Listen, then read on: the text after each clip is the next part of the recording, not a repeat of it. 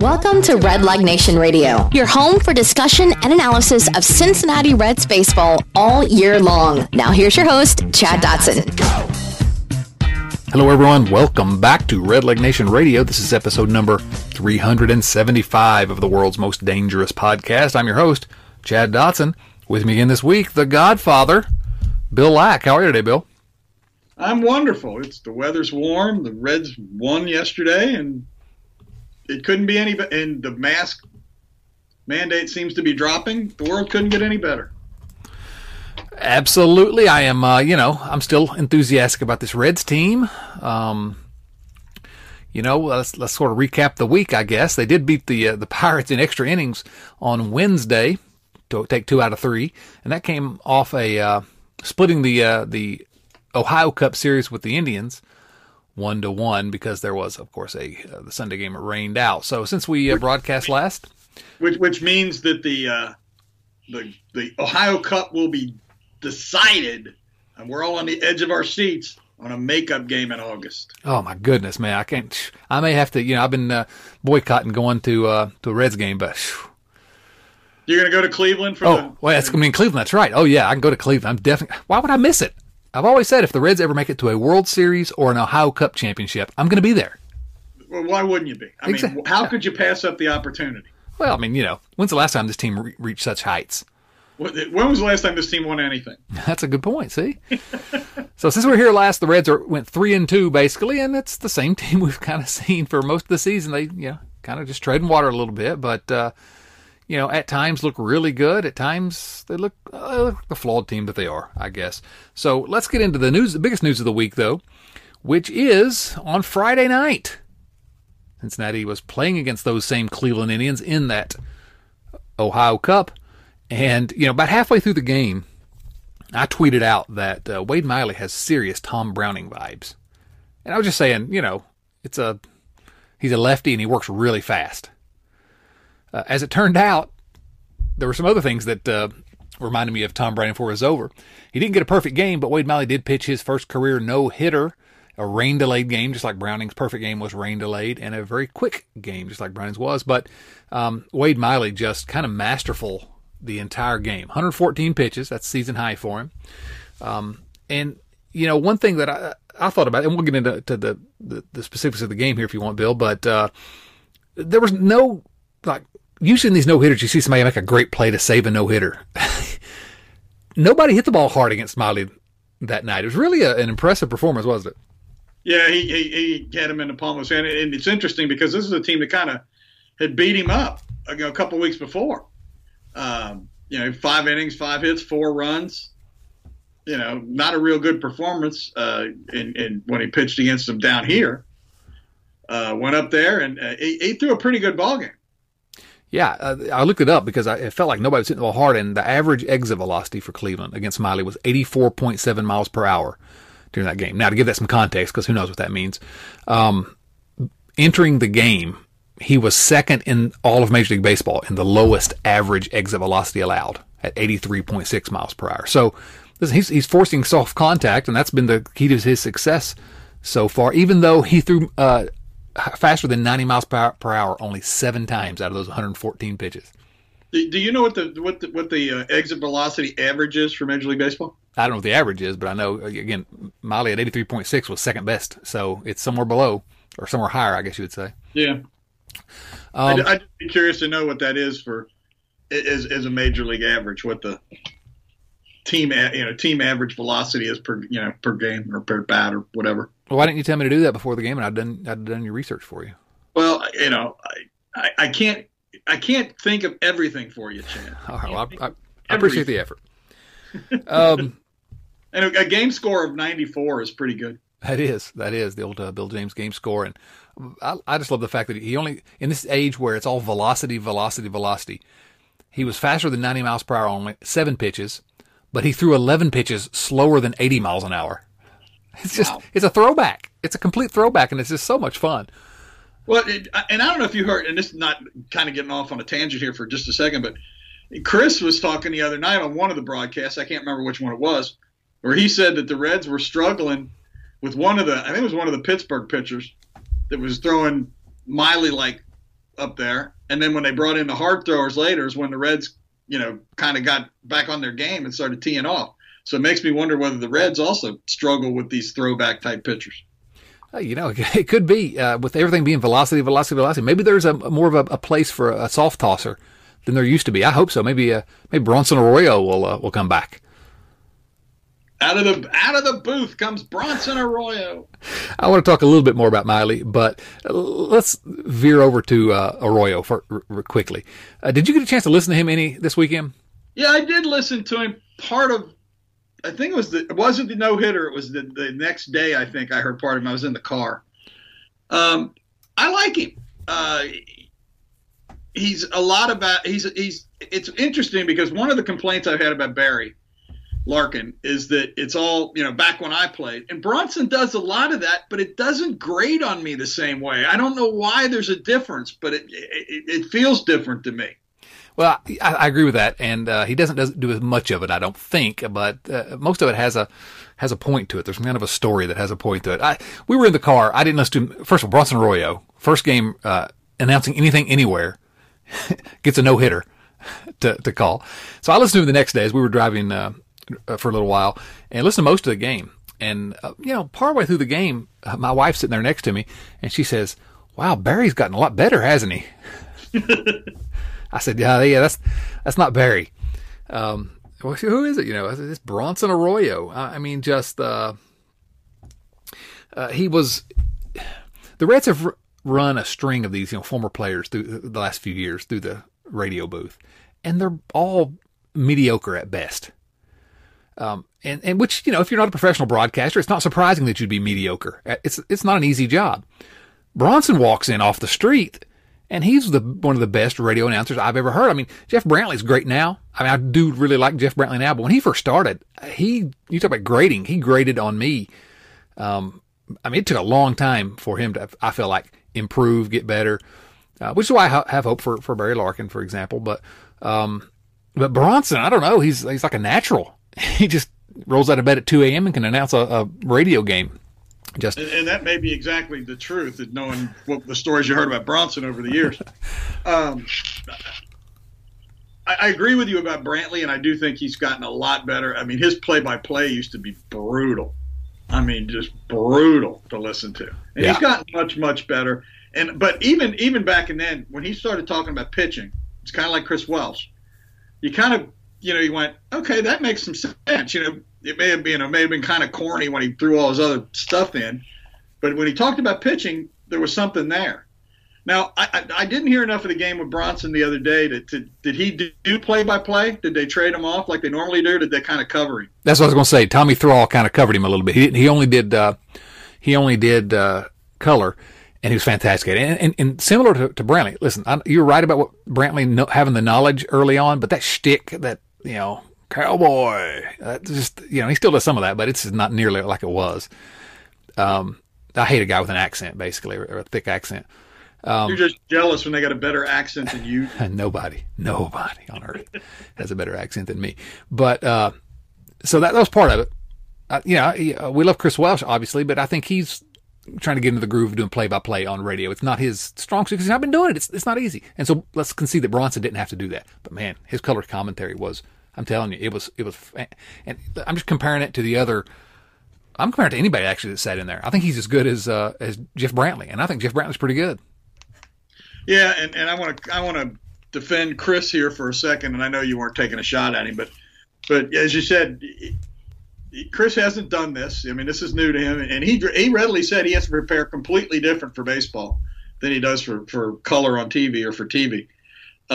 I have no doubt that Chris will adjust and do well, and I'm just sorry we're not seeing him as much on television because I watch a lot more games on TV than I do listen to him on the radio these days. Yeah, and he's by far the best color commentator the Reds have had on television in my lifetime. Since Bench, I don't know how good Johnny Bench was on color, and he only did it for like a year, and this was a long time ago.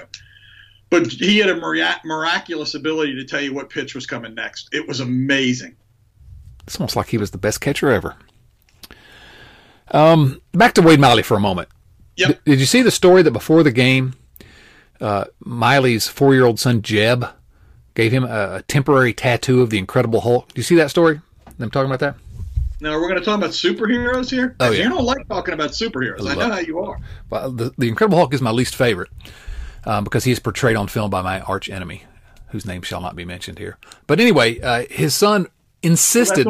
That's only the Hulk now, right? Not the previous Hulk. Yeah, listen, we're not talking about Lou Ferrigno here, man. Oh, there was a Hulk in between there, Chad. I don't know. I'm not a comic book guy. That's what I'm saying. Anyway, can I tell my story, please? His son, first of all, his son's name's Jeb, which is great, insisted on putting this tattoo on Miley's forearm. And so he said, no, I'll put it on my shoulder. But his son had to be on his forearm. So he wears the thing and goes out and throws a no-hitter. So now Nick Castellanos and some of the other guys were saying, come on, you got to get that thing tattooed on there permanently. That's my question for you. Does Miley have to get that Hulk tattoo permanently on his arm? If he throws another no-hitter, what did he pitch tomorrow night, I think, then the answer is yes. He says he doesn't have any more of the temporary ones, but he does have a Captain America one. I can't believe that he isn't getting flooded via mail, America, or Federal Express, UPS, with temporary Hulk tattoos. Well, he said his wife went on to order some, so they'll be getting some soon, I guess. Oh, that's funny. Anyway, Wade Miley. UPS read so that they'd have them before the game. There you go. Why are no-hitters still? I mean, there's been like 20 no-hitters already this season. Why are they so much fun still? I don't know. I guess because in the normal course of events, they don't happen very often. I mean, I know you and Chris were talking about them last week, and you were talking about Garrett and home runs and strikeouts and, not happening as often. But, they don't happen very often. And what was this, the 7th or something in Reds history? Something like 17th. that? 17th, okay. Yeah, 17th, and but I don't know. They just I think it's because the anticipation builds throughout the game, and I don't know. Just it was fun if you were able to watch that game or listen to it.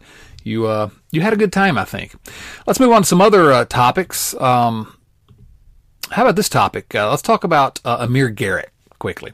Amir Garrett had his suspension reduced from 7 games to 5 games by Major League Baseball for when he incited that bench clearing incident with the Cubs.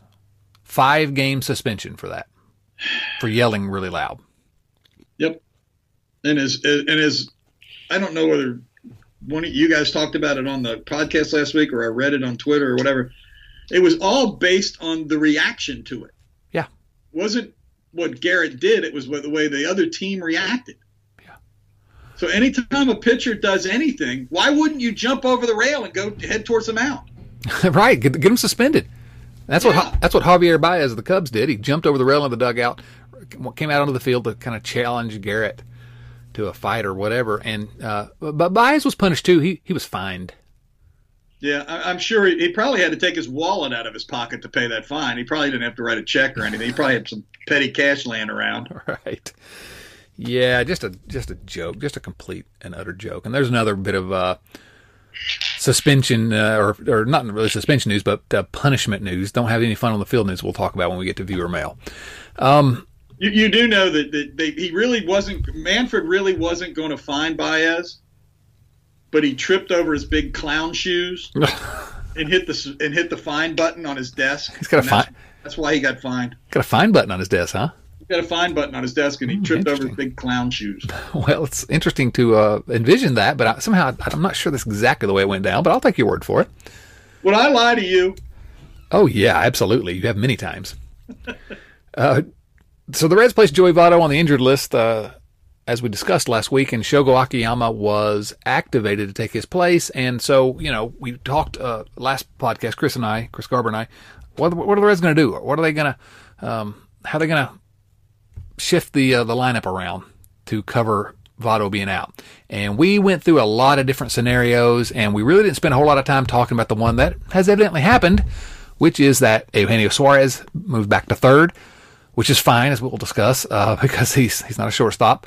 Mike Moustakas over to first base, and basically now we've got Nick Senzel as your de facto second baseman. So we need to talk about the fact that Kyle Farmer is the Reds' starting shortstop at this point, which is what we feared when the season started. I want to talk about that, and then I want to talk about Well, let's go talk about all of it. We need to talk about Suarez, and we do need to talk about the second base situation. But let's start with Kyle Farmer. This is exactly what we were afraid of, right? That Kyle Farmer's, and I don't dislike Kyle Farmer, but he's not a starting shortstop, and this is what we talked about all winter. Again, we're back to the point where, they refused to get a shortstop in the offseason. So here we are, looking at June, or halfway through May, and no shortstop. What are your thoughts? I think that if we're talking about defense, he's no worse defensively than Suarez. Would you agree with that? Oh, he may be better defensively. Yeah, Okay. I'll concede that. Yeah, Suarez was not good. And you and Chris kind of both hinted last week that this is probably what the Reds would end up doing. So let's not act like any of us are surprised here. David Bell has a love affair with Kyle Farmer. I mean, there's just no doubt. But to be fair to Kyle Farmer, in the 5 games that have gone on and in the last 7 days, he's played pretty well. 89, he's got a 476 on base percentage. He's got an OPS of 865 in the last week. Now, is he going to keep that up? Of course he's not going to keep that up. I don't think David Bell's got a love affair with him. I think David Bell went to great lengths to not have to start Kyle Farmer. Well, I mean, he's played him in games where I thought that Blandino was a more obvious choice. But I will say this. Here's you guys talked last week about possibly playing Winker at first base. Mm-hmm. If you do that, then it comes down to you're either playing Kyle Farmer or Akiyama. Would you agree with that? Or Jonathan India. Well, let's talk about him for a second. He was the last man to get into the game the other day. Bell is not playing him at this point. And if they're not going to play Indy at all, send him down where he can get at bats. Yeah, no, I agree with that. I think it's probably time to send Jonathan India down, let him play regularly at AAA, and he'll be back. I mean, this happens. I know everybody was excited. He did start out well, and he looks like he does. I've kind of changed my thoughts on him somewhat anyway. He looks the part. He doesn't look overmatched. Right. But he's not doing any good sitting on the bench. So they're playing in AAA now. He probably needs to go down. Hey, did you see though that Winker was taking infield at first base? Yeah, I heard he was also taking infield at second base. So I don't know what that means. Ooh, left-handed second baseman. I like it. I don't care where you play Jesse Winker. He's just got to play every day. He's an MVP candidate. He's a flat-out MVP candidate. I mean, if you can name 5 guys in Major League Baseball right now that are hitting the ball better than Jesse Winker, you're going to have to prove it to me. Yeah, no, I mean he hits it hard everywhere. He looks like a natural first baseman to me. Not that he's been awful in left field or anything. At least not. In fact, I think he's playing better outfield than he has in his first few years. I think he's gotten better in the outfield. Well, at this age, he should be. Have been improving. But I don't know. I haven't seen enough to know whether he actually is. I just know he's not done as many things that make me smack my forehead. He doesn't remind me that he has a bad reputation. He's still not playing very well against left-handed pitching. Well, but he's playing so well against right-handed pitching that will overlook the 29 plate appearances. So I mean, he's got about 3/4 of his plate appearances are against right-handed hitters or right-handed pitchers, and his OPS is 1279. I know some people were hopeful that his performance in that short season against left-handers might correlate, but okay, maybe it will because he is really good. But let's not forget he's never hit lefties all the way through the minors. He got 6 hits and only 1 extra base hit against left-handers. I mean, he struggled against left-handers. Well, again, small sample, but there's a much larger sample of his entire professional career as well, minus last year. So, Shogo is back, not getting to play a lot though. And when he has not looked good. No hits in 8 plate appearances, 2 strikeouts, and hasn't looked good doing it. I mean, not that you can look good and go 0 for 8, but the few at bats that I've seen did not look like he doesn't look comfortable at the plate yet. Yeah. He hasn't at all really since, except for maybe a brief stretch since he came over to the States. I still have high hopes for him based on what he was able to do before coming to America. But people are clamoring to see him in the lineup, and I get that. But I can't hardly, he's not showing anything to show me that he deserves to be in there.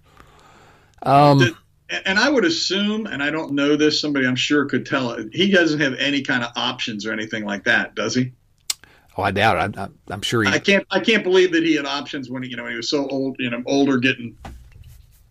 No, he signed a major league deal when he came over. So, I don't know. So looking at Fangraphs, and this may be wrong, but it says MILB options 3. Oh, maybe. I can't believe you can't. I can't believe that's right either, but that's what it says. I don't know. Back to the infield, Eugenio Suarez. Okay, first of all, he's not a shortstop, so he's back at third now. I presume probably for the rest of the year. You think? Oh yeah, I don't see him coming back to shortstop. What happened? You think? I think Senzel goes back to the outfield when Joey Votto comes back, and Moustakas goes back to second base. Maybe I'm wrong. But there was a way to do this while leaving Suarez at shortstop and letting him get more reps and more comfortable there without, shifting him back over to third during this, 2-week period or however long, it could be longer than that Joey Votto is going to be out. I don't know. Maybe I'm wrong, but that's my prediction here. You all can tell me if I'm wrong. Is Suarez going to start hitting is a bigger question. Yeah, he had a big hit yesterday in the 10th. Yeah. But I sent you something that Lance McAllister had posted, and this was on Monday. At that point, he was 4 for his last 50, with 3 of those hits coming in the Reds' 13-12 win. He has 2 hits in his last 12 starts, 6 for his last 72. He's making the softest contact of his career, hitting more ground balls than any point in his career. His batting average versus fastballs is 143. And breaking balls was 132. He started out the season 11 for 65 and has gotten worse with his 4 for the last 50. He's striking out 36% of his plate appearances. Major League K rate is 21%. And since opening game last year, he's hitting 176 and 313 at bats. That ain't good. It's not good. He has 50 strikeouts. The next closest on the Reds roster is Tucker Barnhart with 34. Now, granted, Suarez has more plate appearances than anyone else on the team, which people are, first of all, there's some idiots calling for Suarez to be, sent to the minors, quote unquote, designated for assignment. There are dumb people around. There are people calling for him to be dropped in the lineup. And he did get dropped a little bit, and I'm okay with that. How is it possible that this is the guy? Has he just sold out everything to become? And he does have 6 home runs. His slug, not a great slugging percentage this year, but 6 home runs and 5 doubles. Has he 6 home runs, which is third on the Reds team? Actually, it's 4th on the Reds team. Now to look at it, I don't know. Has his swing changed that much? He shows signs of coming out. Everyone, he had that game, like I said, against the Pirates, and he had another game with 3 hits the week before. And you say, "Oh yeah, there's that guy," and then it's just struggle after struggle, and it's really frustrating. But what do? You got to play him, right? Yeah, you got to play him. I'm with you. I can see dropping him in the lineup. When we talked to Chris, a couple of weeks ago, Chris talked. It sounded like Chris was a little concerned when he started talking about wanting to hit 50 home runs. Yeah, that makes your focus, and especially if you're playing half your games at Great American Ballpark, because you don't have to try to hit the ball out of the ballpark. If you hit the ball hard and with any kind of loft, it's going out. So, if Chris is worried about it, then I'm worried about it. Yeah, really, this team and the offense is frankly overall been pretty good. If you look at league-wide, run score, things like that, they're one of the better offenses around. But, man, without Suarez hitting at all, without, frankly, Jonathan India, his numbers, he had a good couple weeks. His numbers are bad. He's got most of the second base plate appearances. Senzel has come around a little bit here lately, but, Senzel's not been great. So I don't know. There's some holes here, and now we just added a new one at shortstop. I thought that putting Suarez at shortstop would mean that, at least we have the offensive, we got more bats in the lineup. Instead, we didn't. He hit like Kyle Farmer and defended worse than Kyle Farmer at shortstop. Yeah. Oh, yeesh. That's actually true, isn't it? Yes, it is. It's absolutely true. I mean, and you keep saying, well, he can't continue to hit this badly. And you watch him some games, and he just looks like he's flailing up there. Yeah. And, and I'm not talking about benching a guy, but, last year they sat Votto down for a couple of days, and it kind of reset him. I don't know these guys well enough to know what might work for him and what wouldn't. But nothing else has worked. So maybe if you gave him a break, to clear his head, to do, to watch, a game or whatever. If you're not trying to fix something by doing the same thing, that's what the Bengals do. That's the definition of insanity. Keep doing the same thing over and over again and expecting a different result. If what you're trying to do to get Suarez out of this funk doesn't work, let's try something else. And I'm not talking about benching a guy for a week or anything like that. That's crazy. But we got to do something. This team needs him. This team really needs Eugenio Suarez. But the fact that they're hanging around 500 with Suarez being as bad as he's been, Castillo being as bad as he's been, the bullpen being as bad as it's been. Well, there's hope that two of those three are going to improve. The bullpen, I don't have a whole lot of hope for, but Luis Castillo, let's talk about him next. Again, and he's pitching tonight, so by the time you listen to this, you'll know what he did. We're recording before the game on Thursday.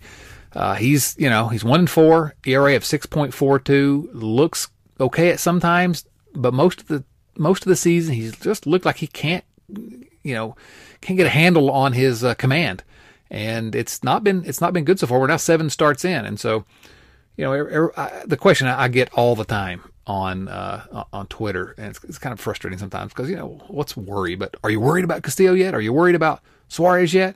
I guess if you want to worry. They've been bad. I tend to want to just take my time and say, well, these are guys that have demonstrated a level of competence in the big leagues. At some point, they have to approach that unless there's something physically wrong with them. And but we're now it'll be his 8th start of the season now, and we have not yet seen the Luis Castillo we've come to know and love. So, are you worried? Other than the second game of the season, he's been pretty awful. Yeah. And I don't know whether his approach, I'm not Chris Welsh, God knows. I don't know whether his approach has changed, whether he's, not throwing one of his pitches as much as he usually does, whether he can't locate or what. But, and the really bad thing is they're 1-6 in the games he started. Those are the games we expect to win. It's our ace. Yeah, exactly. I mean, you expect, at worst to be 500 when your ace is going. Yep. I look. He turns it around.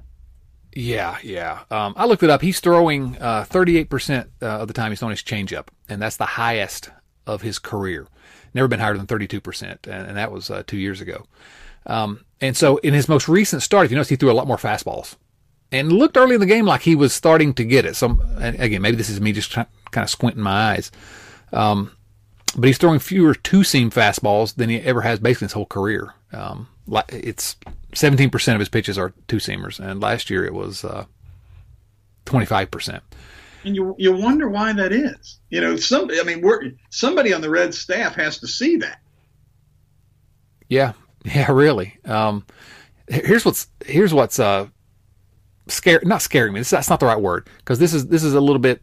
We're picking and choosing numbers here, but his strikeout rate this year is 16.8%. Okay, and again, maybe that's he didn't strike out anybody on opening day, so maybe it's not been that bad the rest of the time. But still, his career strikeout rate, or the last 2 seasons, his strikeout rate has been 29%. The last 2 seasons when he's been Luis Castillo, and now it's 16.8% of batters he's striking out.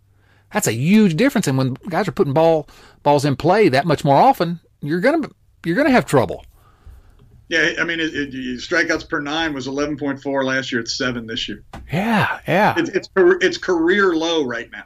Right. So again, we're still early, but we are at the point in the season where it's fair to, we're 6 7 weeks into the season, it's fair to ask these questions. What's going on? Although players every year start out poorly, even for this long time, and return to their averages. But it's not looked good for two of the guys that I was counting on, that I didn't even think about might not be good this year. Suarez and Castillo. It never crossed my mind that those two guys might not be good. So I mean, we're 20% into the season here. I mean, it's not an insignificant number. Right. It's getting more significant by the day. Absolutely. Right. So, but I'm still at the point where I'm like, and maybe you're this way or not, you can tell me, but I'm still at the point where I'm like,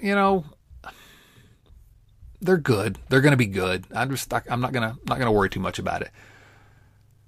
I'll be honest. I am less concerned about Castillo than I am about Suarez. I get it. I can't tell you why I feel that way, but that I do feel that way. Let me ask you another question, because you hit on Senzel, and who's starting to play better, and he's looking much better at the plate. Does the lack of power concern you at all? Yeah, it was something I was looking at. His on base is not bad. He's I don't know why they keep sending him. He's not stealing bases very well, but they got to quit the stolen base. Makes sense. Yeah. I thought we'd see more. He's always shown more power in his career. And again, maybe this is a small sample size type thing. We've not seen it yet. Maybe he's just, I don't know. He's still trying to figure his way in the big leagues. But and you watch him at the plate, and you can tell he has an idea, as we say. He understands the strike zone and doesn't swing too often outside the zone. Swings the pitches he can drive, but he's not. I'm really, really, I don't know if disappointed is the right word. Surprised is a better word, that he has 1 home run and only 4 doubles. In 112 plate appearances. I would. And he only had 2 home runs and 6 doubles last year. Yeah. So, I mean, last year's slugging percentage was .357. This year, right now, it's .333. And when he was in Louisville in 2019, he played in Louisville, then came up, and his slugging percentage was better with the Reds in 2019 than it was in Louisville. Yeah. So he's always had pop. Not a ton. He's not going to be a 40 home run guy, even a 30 home run guy, but if he can, I think that's probably the missing link at this point. I mean, if he's a second baseman now, and I don't think he's going to be for the long term, but if he is, he's a pretty good second baseman defensively, although he did make the error that screwed up Wade Miley's perfect game there at second base. But, he needs more reps there at second, but he's so athletic. He's going to be good there. He made, I think it was Sunday, he made 2 really good plays at second base, and one was overturned on a review, and I think it was the next hitter. He made a really nice play. Yeah, no, he's settling in there, and defensively he can handle it. Again, we don't know how long he's going to be there, but if he's a second baseman long term, the stat line he's got now, or we could maybe expect it to be, you could probably live with that out of your second baseman. Really good defense, gets on base, but without a little bit more power, it's going to be tough. He can sit at the top of that lineup and do really well. Yeah, and that's something I do want to talk about that I forgot to mention to you earlier. Senzel Winker at the top of the order looks pretty good. I was interested to see that David Bell went to that. When he went to that, while Senzel, his numbers weren't great yet, and they're not great now either, but they're steadily climbing, and on base percentage touching .340 now. What a top! I think about all those years that we let off with Willie Tavares and Corey Patterson, those guys. Would have dreamed to have a Senzel Winker 1-2, ahead of Votto and Bruce back in the day, but that has the potential to be a really crazy good top of the order, doesn't it? Yeah, it really does. And Castellanos' on base is just .350. I mean, that ain't nothing to sneeze at either. Exactly. While we're covering some of these guys that were. This is, again, we're talking sample size, but right now, Tyler Naquin looks like an incredible steal. Yeah, I don't see him as anything still. He's been great. I mean, I don't have any issues with him. He's been really good. I say I have no issues with him. Like, he's not been really, really good for the team. I mean, he's probably, where is he? Actually, he's not as high in team WAR as I thought he would have been. He's only 6th on the team in WAR. I would have thought it'd been higher. I still just think he's a 30. What's that? His OPS plus is 130. Yeah, that's pretty good. Yeah. It's not Winker good, but it's good. He got 8 home runs though. I mean, yeah, really, and leads the team in runs batted in. He's a 3rd, 4th outfielder. You know, I mean, which is, that's a good player. He's definitely a steal, to answer your question. And that's my point. I mean, they got him for nothing. I mean, this was a typical Reds move where we'll bring this guy in and see what happens. And this one looks like, at least so far, it's paying off. Well, he has a pedigree. I mean, he has talent. You know, he was I think second Rookie of the Year voting, and he was never able to stay on the field. He's been injured. And so far, so good. He's been healthy and he looks really good. And now defensively, nobody's going to confuse him for, I don't know, name a good defensive outfielder. But, as a matter of fact, he dropped one the other day that just, looked like something I wouldn't permit on our beer league softball team. He'd be out of here. I don't know how you can say that because he plays center field. Well, there you go. But looking at him though, and you're right about him not being able to stay on the field. Other than his rookie year, he's never played in 100 games. Right. Yeah. He's never played in 90 games. Yeah. So, I like the guy. I thought he was a fourth outfielder. I can see now that, if he can stay healthy, he could potentially be a starting outfielder. I'm still hesitant to base too much on, 100 at-bats. But he sure looks the part, I guess we can say at this point. Better than that. He's by far the best acquisition the Reds have made. Oh, yeah, they didn't make any other acquisitions. Never mind. This offseason. You want to answer some questions? Sure. We have some viewer mail questions. These questions come from our friends at patreon.com/redlegradio. Patreon.com/redlegradio, where you too can support the world's most dangerous podcast. Join the family over there. Toss us a couple bucks. And, our Slack channel's been going nuts lately. And we have a question that comes from the Slack channel here later that I'm looking forward to getting Bill's going to back my position up on that, I think. But anyway, first question comes from Michael Jordan Henry, new member of the family, who informed us in our Slack channel, a new father, and his wife had a baby this week, and just gorgeous, and very excited for Michael. And his question was this: Missouri's Dotson and Lack, where's the best place to buy cute Cincinnati Reds onesies for our newest baby? Sincerely, the Henrys. It's a cute baby, but man, here's what I gotta say, Michael, and I love you for being part of the family. Don't you put that evil on that child. Don't you do it, Ricky Bobby. Don't make that kid a Reds fan. That's a sentence, man. Ugh. What do you think, Bill? I think my son's 30. I have no idea where you would buy a onesie. Your son's not still wearing onesies? He moved away. I don't know what he does in his spare time. I wear onesies about 4 days a week. Thanks for the question, Michael. Next question. Congratulations, Michael. Yeah, absolutely. Comes from our friend Mike Perry. Mike asks this: Chad has made negative comments recently about the Baseball Hall of Fame. Can you elaborate on why you think the Hall of Fame is not in a great place right now? Thanks. Good question.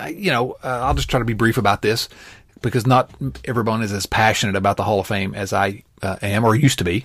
I used to be, obsessed is not the right word, but I just, the Baseball Hall of Fame meant something to me as a kid. It was really special. And, I was big into baseball history growing up. And so it was special, always special. Made a road trip when I was in law school, actually. Made a road trip up to the Hall of Fame. First time I got to see it. And it was an important experience that I want to take my son. Haven't yet. I thought I would have by this time, and we haven't. And it's because the last, 10 years, the baseball writers screwed it up. That's my opinion. The baseball writers completely screwed it up. The Hall of Fame was special to me, but when the best players are not in the Hall of Fame, what's the honor there? Clearly, some of the best players ever to play baseball are being prevented by the baseball writers from being inducted. And I know the arguments for why. Okay, whatever. They played the games. That's why I think the Hall of Fame is just not. It's still a great museum, I'm sure. And if I take my son, it's because of the museum aspect of it, which was fantastic when I was there. Just an amazing museum if you like that sort of thing. But if the best players are not going to be enshrined, then what's the point? That's my not so quick answer. Anything you have to add to that, Bill? I went to the Baseball Hall of Fame, and my one and only visit was, I think, in 1967. Wow. And my question to you would, or my comment to you would be, there's a lot of players that are in the Hall of Fame that shouldn't be, and there are a lot of players that aren't in the Hall of Fame that should be. It is what it is. I mean, it just. Yeah, well, I can live with the ones that with arguing about and actually I like to argue about the ones that shouldn't be there or that are there. I struggle more with the fact that there are guys that are in that shouldn't be than the fact that there are guys that aren't that maybe should be. Oh, it's completely opposite for me. Yeah, because I would think you'd get tired of being wrong. I've never been wrong. I'll let you know if I ever am. Can you put your wife on, please? She's not here. She can't come to the phone. She can't come to the phone right now. If the best players are in, then it's a meaningless honor. And so who cares if there are players in that don't deserve to be there? Because there's no honor to it. There's no, if the very best aren't there, then we don't even need to have the argument about those that don't deserve to be there because there's no standards. Well, see, but you're never going to agree. You're never going to get the general consensus to agree. See, you want to just go strictly by stats, by nothing else. That's not true, and you know that's not true. Well, you're trying to slander me on my own podcast. No, I'm not. You can you're slandering yourself. Every word I speak, I dig myself a deeper hole. I liked the discussions about who should be in and who shouldn't be in. I thought that was the fun of the Hall of Fame, and now that's a meaningless discussion because now you want to put DHs in the Hall of Fame. So you're wrong right there. So it's true. Edgar Martinez is a deserving Hall of Famer. Thanks for playing. Billy Hamilton, 4 for 4 yesterday, Hall of Famer. Yesterday, I know. I told you that. Yeah, I know. What did I say in response? He could be playing shortstop for the Reds right now. 4 for 4. We should have Billy Hamilton at shortstop. Good question, Mike. So maybe I will at some point do a deep dive into the Hall of Fame for one of our Patreon podcasts because I do have thoughts. Joe Farsing, his question is this: is directed to Bill. Can you weigh in on our Slack channel discussion about the Duke in our movies channel on Slack? We've been having a discussion about John Wayne, the Duke. Joe says, I think he was a pretty mediocre one-note actor that was the same character in every flick, despite being in several decent/good films, The Searchers, The Shootist, among others. So, what do you think, Bill? Is the Duke, John Wayne, a mediocre one-note actor that was the same character in every flick? Chad, you know that I'm a huge John Wayne fan. I know. Huge. That's why I was excited to read this to you. I would say that to say he's playing the same character in The Quiet Man or Iwo Jima that he played in She Wore a Yellow Ribbon is just silly. I think The Shootist is a great film. See how to use the word film like you do there, Chad. I think it's a great movie. The Searcher, it's funny, The Searchers gets probably, most people would say that's his best movie. And that one kind of leaves me kind of cold. I think he was better in Red River than he was in Searchers. And if there was better on-screen chemistry with any two people than John Wayne and Maureen O'Hara, you'd have to prove it to me. Go ahead.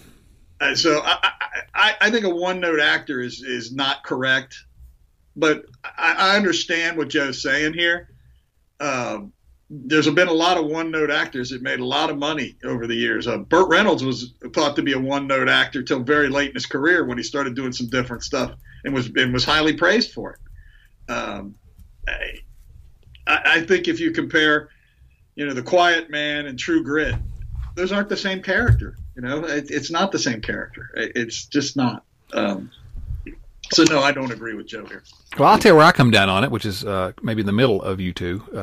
And I'm a big fan of John Wayne as well. I've seen, I've got it here, I'm pulling it up. I have seen 26 John Wayne movies, which is maybe not as many as you, but it's pretty good for a child of my tender age. I think he was a one-note actor. I do. But I don't think it was a mediocre one-note actor. I thought that same character that he kind of brought to every film was really compelling, and it really people responded to it. And he was pretty clear about the fact that he had to be John Wayne in his movies because people came to see John Wayne. I think that was especially true as he got later in his career. Yeah, right. The Rio Lobos and the the ones in the 60s and in the early 70s. I think that's absolutely true. Even the non-westerns, McHugh and what was the other one, Brannigan. Yeah. So I don't know. Go watch John Wayne movies. They're pretty good, I think. What's your favorite John Wayne movie, Jim? Probably The Searchers, I think. Is it? Although, if I had to pick a favorite, it would probably be The Shootist, and it hurts me to watch that movie. Yeah. Let's move on. Next question comes from our guy, Peter Skills Wills. Peter asks, greetings, Chad and Bill. Happy 513 day to you both. Are you having a good 513 day, Bill? I have had a good day today. Had lunch with my dad. Had a great day. Well, good. 2 questions from Peter. Why aren't we calling Alex Blandino the Blandino Bandito? That's the first question. I don't have a good answer for that. We probably should be. He doesn't have a big enough mustache. Oh, he does need to get a... Although, listen, I'm not going to criticize anything about Alex Blandino's appearance. He's a handsome guy, okay? He's a nice-looking young man. Yes, he is.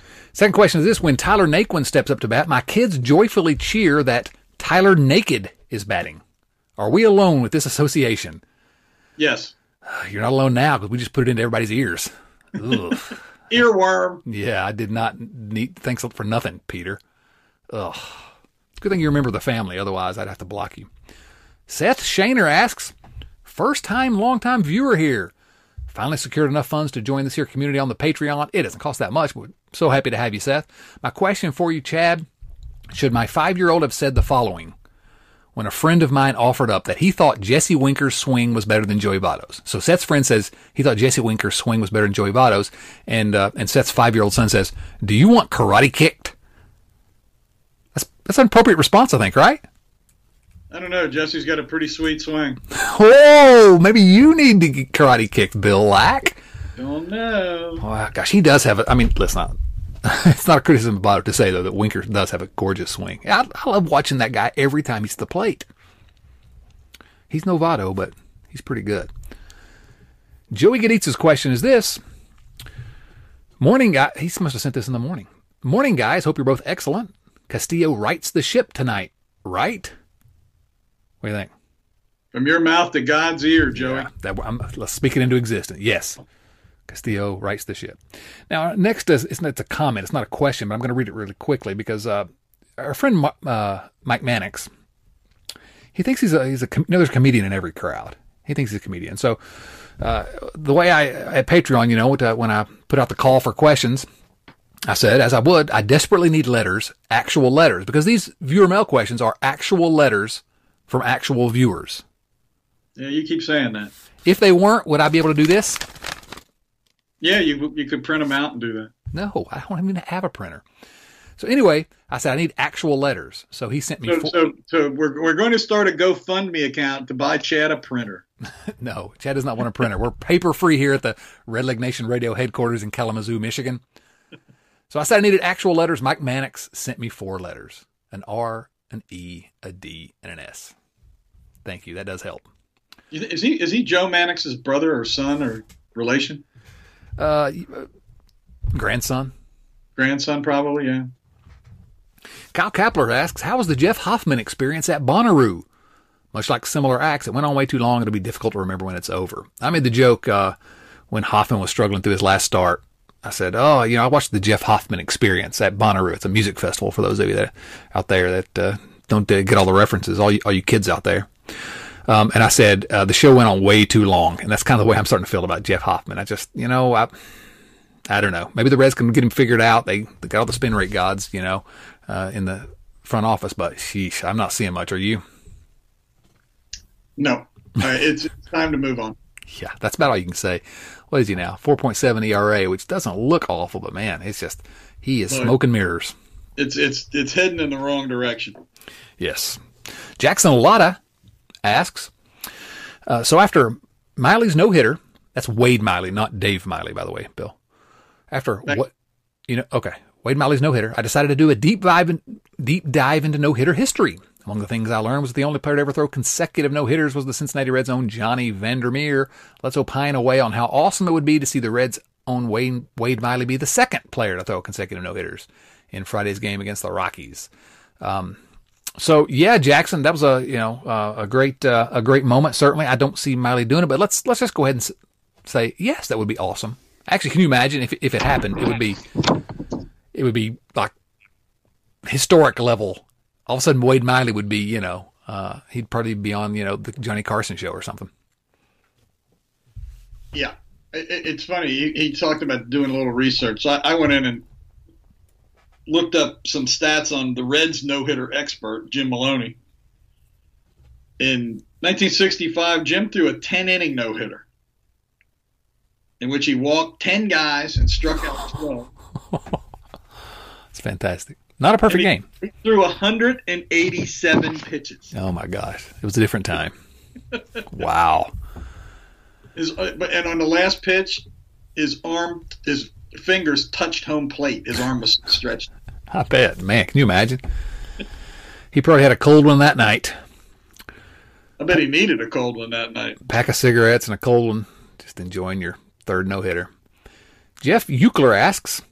Actually, that was his first no-hitter. Oh, my gosh. Can I make a joke without you, actually me? No, I can't. Gosh. He did have 3, though, right? Yes. Okay. Man. He's inner circle most underrated Red of all time, right, Jim Maloney? Absolutely. I think it's hard to argue that he's not the Reds' best pitcher of all time. Oh, I can argue that, but he's in the conversation. Yeah, he's definitely in the conversation. Yeah. Jeff Euchler asks 2 questions. First, isn't it time to call up Chesler Cuthbert? Is there any other answer than that it's always time to call up Chesler Cuthbert, right? What is a Chesler Cuthbert? I had to look up who that was. I thought that might be one of your guys' Simpsons people. Simpsons people. Oh. Does it bother anyone that I use Simpsons characters on my school exam questions? It probably bothers your kids. None of them understand any of it. They don't recognize this, the Simpsons reference.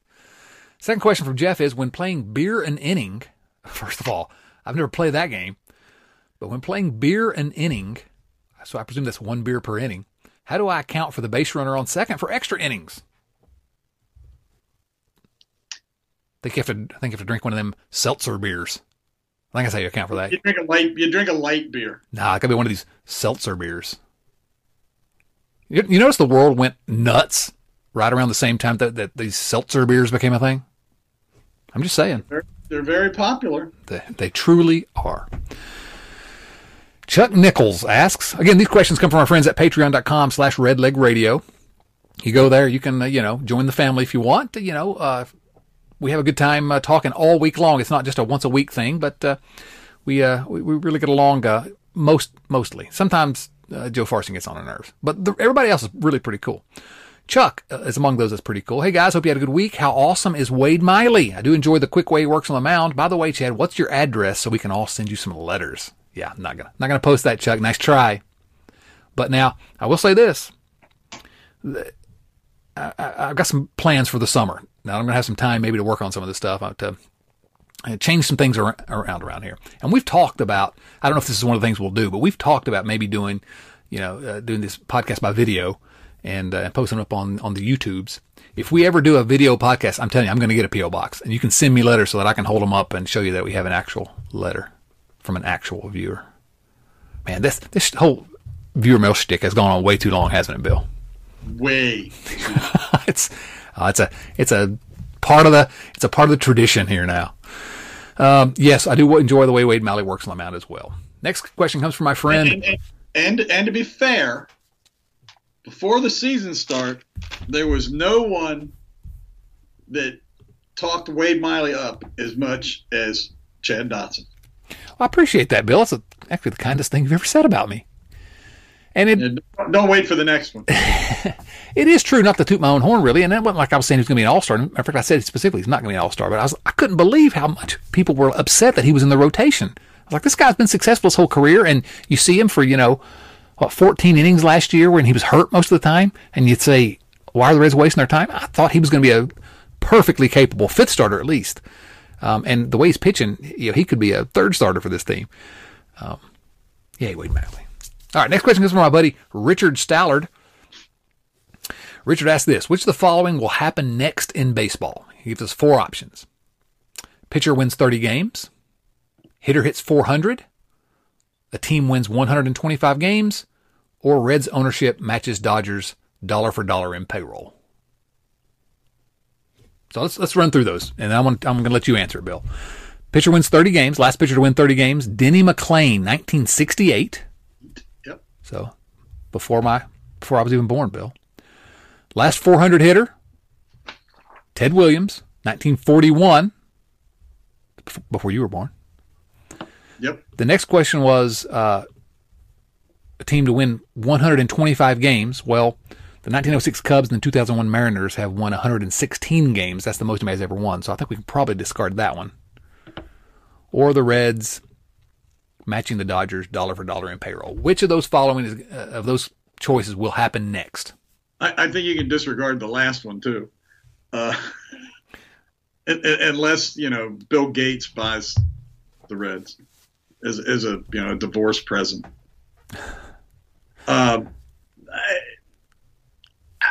If those are my only choices, I would probably say hitter hits 400. Because there ain't a starter that's going to get enough starts to win 30 games. And if those are my choices, I'll take hitter hits 400. I think, to me, it's pretty clearly, as crazy as this sounds, Reds ownership matches Dodgers dollar for dollar in payroll. For two reasons. Number one, that's actually happened in my lifetime. So, I've seen that where I've not seen any of the other things. And the second reason is, no pitcher's ever going to win 30 games. I hate to say never, but I can't envision. Maybe baseball changes enough sometime 50 years into the future that it will. And I can't see a hitter hitting 400. It's been, No, I can't either. It's been 80 years. Reds ownership matching the Dodgers either. Well, that's what I'm saying. It's a slim chance on that one. But maybe we do get, maybe Elon Musk buys the Reds and, pays the payroll in Bitcoin. So I don't know. That makes me sad, actually. Rex Scott. Boy, that's a name right there. I mean, that's a name you can really, I don't know. That's a baseball name. That's a good baseball name. It's a good name. Is there legitimate hope that the Reds will trade for some badly needed relief pitching before the deadline? If so, which are the best arms likely to be on the market? Again, I think all arms are probably on the market, really, in some form or fashion. I think there's a chance that the Reds will trade for someone, but we need to have the caveat that it's not going to be anyone that costs any amount of money. But they need relief help bad, but I don't know. This bullpen. Who's good in this bullpen? Well, T.J. Antone, consistently good. And consistently good. And consistently I think Sims is better than he's pitched. Sims is good. Garrett's better than he's pitched. I think Garrett's better than he pitched. I've been impressed with Hembree. 7 games, just 7 2/3 innings, but you're right. Hadn't walked. I think he walked a couple, but again, he's 32 years old. He is what he is, but I agree. He is what he is, but he can be. He's a serviceable reliever. Could be, yeah. If we didn't have the stupid 3-batter rule, I think Doolittle would be a really good reliever. Yeah, pick your spots. Yeah. Right-handed hitter, but right.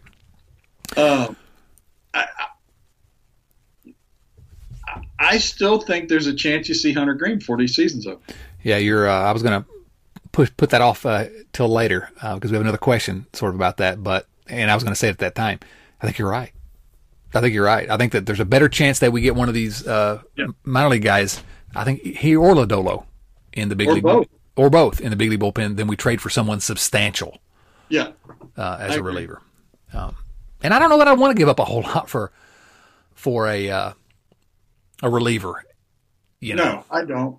So I don't know. It's a tough call because they've been bad. They've been really bad, and we had 2 serviceable relievers that we just let go for free, which is what's so frustrating about it. But I think we're more likely to see the minor league guys.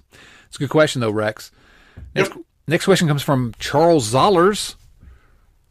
Charles asks this: which is more likely to happen sooner, the Reds winning a playoff series for the first time in my lifetime or the Bengals winning a playoff game for the first time in my lifetime, if either of them will happen at all? Now, Charles is one of our youngsters. We got him on both ends of the spectrum here in the Red Leg Nation radio family. He's one of our younger spectators, but they've not won a playoff series either franchise in his entire lifetime. Is that going to end? Who's going to be the first one to do it? You're the Bengals expert. That's why I'm giving it to you. my initial reaction would be say the Bengals win a playoff game before the Reds win a playoff series, but you could flip a coin, and I wouldn't argue with you either way. Yeah, that's a tough question. It's kind of sad at this point still. So the Reds' last playoff series win was 95. The Bengals' last playoff win was, when was it? 91, I think. 91, yeah. Yikes, that's a long time. Yay, Cincinnati sports! Yahoo! Hey. FC Cincinnati's garbage too. Rich Thompson asks us, gentlemen, come on. There's one gentleman here. And there's me. Whenever anybody says that, it always reminds me of that Three Stooges bit, where there's a gentleman and they all three turn around and look behind them. But the only reason I keep you around is because the classic Three Stooges references. Keep them up. I love me some Stooges, man. Speaking of the Stooges, the Reds. With question from Rich is, with Castillo and Hoffman currently struggling, boy, it's hard to, Rich, I love you. He's my buddy from William & Mary University and always comes up with good questions for us, but I hate to see Castillo and Hoffman in the same sentence like that. I don't think you can compare those two necessarily, but I know what you're saying. With them currently struggling, do you think it's time for the Reds to call up either Tony Santillan, Hunter Green, or Nick Lodolo to fortify the pitching? In doing so, I could envision Antone stepping into the rotation, any of the aforementioned filling another rotation spot, or bolstering the bullpen. Do you think the Reds are or will consider such a move? If so, what are the likely scenarios, in your opinion? I think the Reds will be consider such a move. I think they showed us this year that they're so desperate because they weren't allowed to go get people that they brought Jonathan India up when they never would have in the past, without making him at least wait, play service time games with him. I think there's I don't have any reason to believe. This is all speculation. Sometimes I have, educated guesses. This is not one of those, but I really believe Hunter Green is going to be here this year by the end of the season. Unless the Reds fall completely out of the race, then they won't do it. And he continues to look as good as he has in his first couple of starts. Right. Let's talk about those three, by the way. Tony Santillan, was the best pitching prospect in the organization 2 years ago, or 3 years ago, I guess, and it kind of fell off the map because he was really bad when he got to AAA. Well, he's back at Louisville this year, just 24. 2 appearances so far, started 2 games, ERA 1.13. So just 8 innings, but he has dazzled in those 8 innings. 13 strikeouts, just 2 walks. Really, really has looked good. And then down in AA at Chattanooga, Hunter Green, 2 starts as well, 10 innings pitched, 5 hits, 15 strikeouts, and only 1 walk. And throwing, we talked about it last week, just throwing 100 mile per hour pitch after 100 mile per hour pitch is amazing. And then Nick Lodolo, though, is as good as any of them. He's had 2 starts, 8 1/3 innings, 13 strikeouts, 4 walks. But these are 3, Santillan maybe not. I don't know. He had the pedigree. He was a top prospect in the organization a couple of years ago. Green, Lodolo, first round picks. Maybe some, if the Mileys and some of these guys can kind of get us through this stretch, maybe there's some help coming, and I could see them helping. I could see any of those 3 helping the bullpen this year or the rotation. Now, what say you, Bill? I agree. I think that we've got 3 guys. For one thing, I agree with you about the premise of the question. I would say with Castillo currently struggling and Hoffman being Hoffman. Right. The other thing is, you said how do you pronounce it? Santillan? Santillan. Tony Santillan. Is 24. Green is what? 21, 22?